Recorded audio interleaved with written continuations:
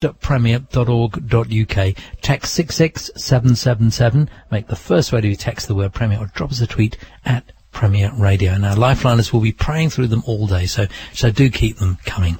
Back to Esther now in central London. Esther. Thanks very much, John. Well, coming up to 7:30, news headlines are next, but now let's have our thought of the day.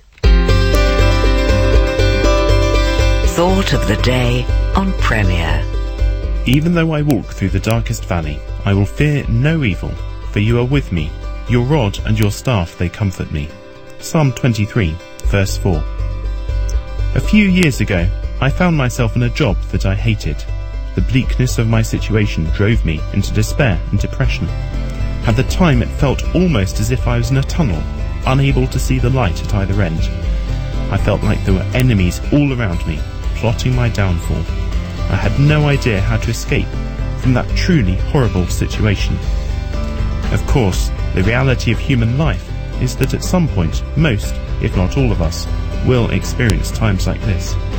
And it's times like this that the psalmist points us to in this famous verse from the psalm. David describes these times as a valley. When we're in that valley, the temptation might be to cower away in the corner, hoping that the end will come to us. Hiding can seem like the best solution. That logic is flawed, however.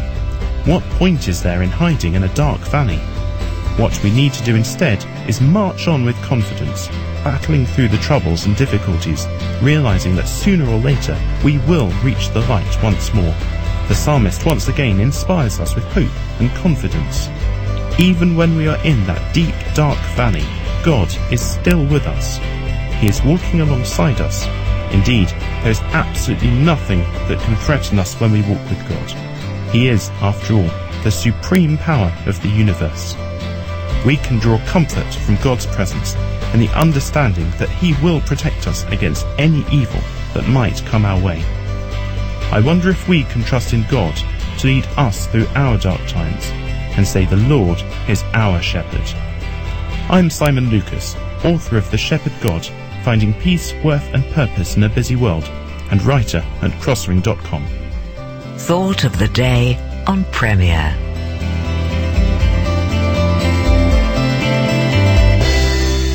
Thanks to Simon, and I was going to say there'd be more from him tomorrow, but there won't, because it's Saturday, so there'll be somebody else doing something wonderful next week. Well, now it's 7:32. Aaron James is here with your half-hourly update. Thank you, good morning.